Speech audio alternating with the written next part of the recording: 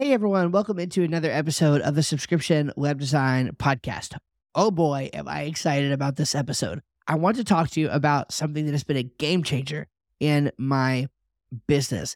And it all starts with another of Mike Michalowicz's fantastic books. You guys know I'm a Mike Michalowicz fan. I love his book, Profit First. It has been transformational in the way that we think about our business finances. But he's wrote another book, and he's on his second edition of it, I believe now, called Clockwork. And I love a good book about business systems and, structural design to make sure that you're designing a business that works for you instead of that you are a slave to. There's lots of really good books about this. Clockwork is one of them. The E-Myth by Michael Gerber is another one that I'm, hugely in love with. And there's even more. So I love, a newer one by Dan Martell called Buy Back Your Time. I haven't read that one yet, but I plan to. So lots of great books out there about how to build business systems that can actually propel your business forward. And I want to talk about a specific piece of this, what he talks about in his book, Clockwork, called the Queen Bee Role, or the QBR for short. That's what we're going to talk about, the QBR, okay? The Queen Bee Role. And so I want to give you just sort of a brief explanation of this. So the idea of Clockwork is that, of course, as you might imagine, your business can run without you, okay? That's the goal. Because otherwise you just have a job, right? Otherwise, you're a technician with a job.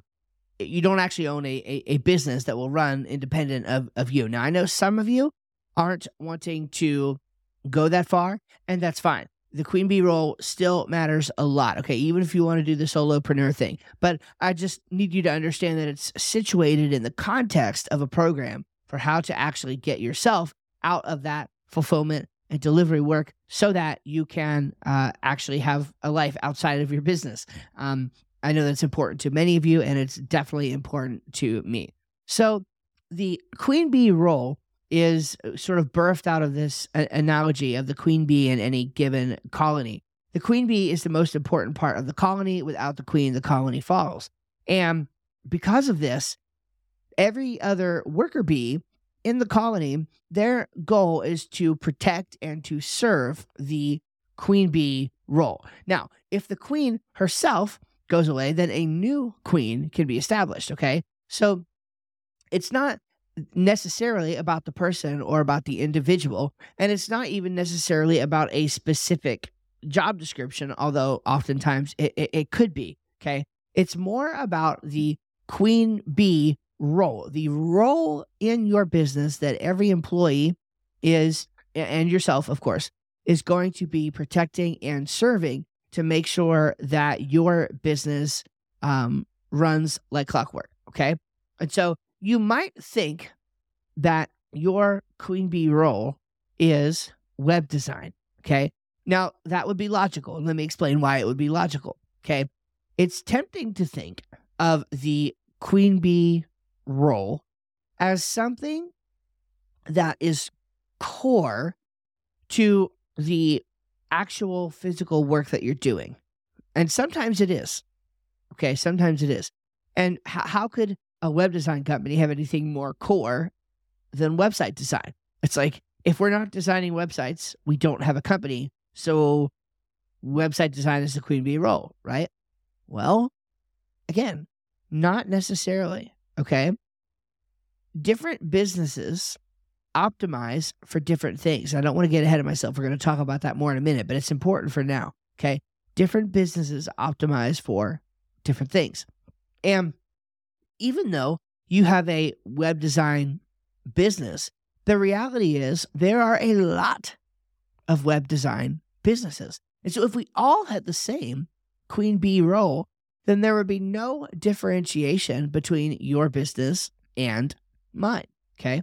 So the queen bee role is not necessarily web design. In fact, I think it's probably not. Now, it's not as though there's an infinite range of possibilities that your queen bee role could be, but you could define some measurable things to implement that could lead to your business taking off. For example, maybe the queen bee role has to do with some sort of marketing activity that you do, okay? Maybe for you, the queen bee role is somebody has got to attend a local networking event each and every week in this business in order for it to survive, because that is sort of like, if that happens, then everything else starts working. Kind of like that flywheel concept almost, right? That I referred to a few episodes ago. Okay. That's a way to think about it. But again, you don't have to think about it that way. So what is our Queen Bee role? At NorthMax Services, the Queen Bee role in our business is radical over communication. Radical over communication. Why that? Why that? Well, two main reasons. Number one, there's a huge opportunity in the world of web design because for some reason, ghosting is a huge problem. And you guys know this. You guys have probably had multiple phone calls with clients who've said, yeah, my last web designer, I can't get a hold of them.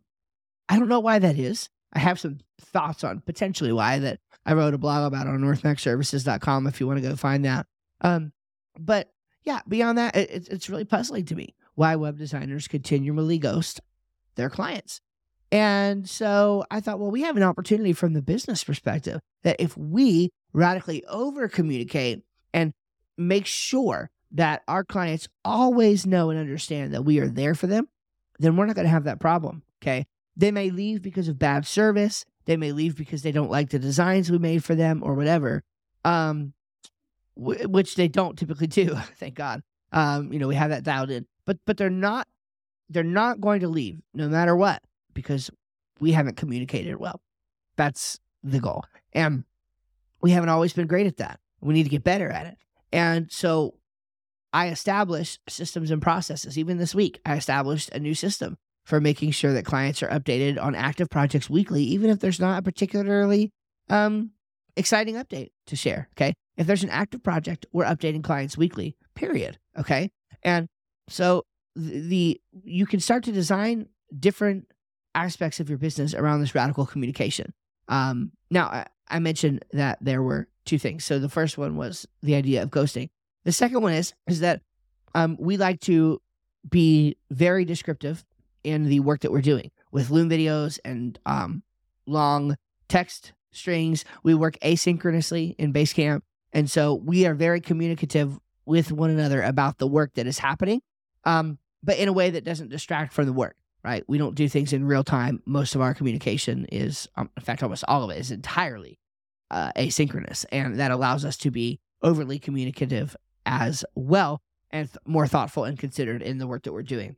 So whatever Queen Bee role you choose to establish, and by the way, I know we can't go all in depth with it here in this podcast episode, but if you go check out Mike Michalowicz' book called Clockwork, again, highly recommend it, you'll learn some strategies for sort of figuring out what your Queen Bee role should be, and also how to make sure to optimize for your QBR. Again, I mentioned it briefly earlier, but you can actually optimize your business for different outcomes, okay? So you can...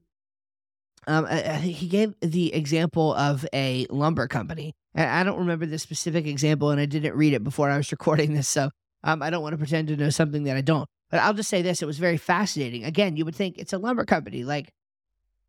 Shouldn't their Queen Bee role be making lumber?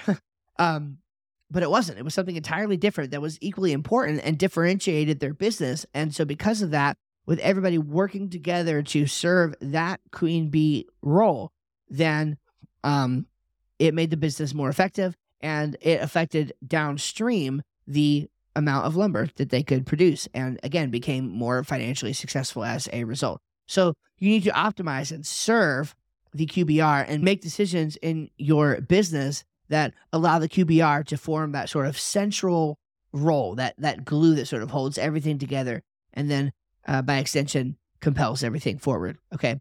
Now, the final thing I want to talk about here, I mentioned it briefly again, but it is protecting the QBR. So again, in the book, he talks about protecting and serving the QBR. Okay. So two important roles. Serving, of course, is actually doing the work of the QBR. So we serve the QBR by making sure that we have systems and processes established that allow us to deliver on that promise of radical over communication. Okay. And then when you protect the QBR, what you're doing there is making sure that nothing stands in the way of that QBR taking place. So practically, in my case, what might that look like? Well, it might look like having a plan for when my project manager is on vacation to make sure that I or someone else on my team is establishing that weekly communication with the client. That's just one small example of how you would protect the QBR. Basically, at all costs, you need that queen bee role to keep working for you. Okay, we can't fall off whatever it is you're going to do. If you need to, if networking is your QBR, then you need to be networking. If communication, over communication is your QBR, then you need to be communicating. And whatever you need to do, whatever you need to put in place, systems and processes and people and just whatever, to make sure that that QBR is protected and served, it will change the course of your business. So this is hugely important for any web design business, not just subscription web design businesses. But I'll tell you, this is something that has helped make my business what it is today. And I'm thankful for this understanding and putting this in place and getting my team on the same page with me on it. And it has changed everything for us. So I wanted to pass this along to you as something that could help you design your business well. Remember to check out subscriptionwebdesign.com. You can join our group coaching and mentorship program over there. And I'll catch you guys in the next episode of the podcast. Hey there, it's Steve, and I really hope you enjoyed this episode of the show. You know, one of the biggest questions that I get is, okay, Steve, I'm excited. I love this idea of subscription web design, but I have no clue where to get started. If that's you, go to subscriptionwebdesign.com right now, enter your best email address, and I'm going to send you an exclusive training that I did on the 5 models of subscription web design that will show you the options that are available to you and give you some things to think about on how to get started. And for a limited time, I'm going to include my contract template for subscription web design. I've been asked multiple times to provide this template, and it's usually only available to my paying students. It's a $100 value, but it's yours free. Just go to subscriptionwebdesign.com and enter your best email address there, and I'll send those right to you, as well as send you daily email tips from the trenches of running my agency. See you over there at subscriptionwebdesign.com.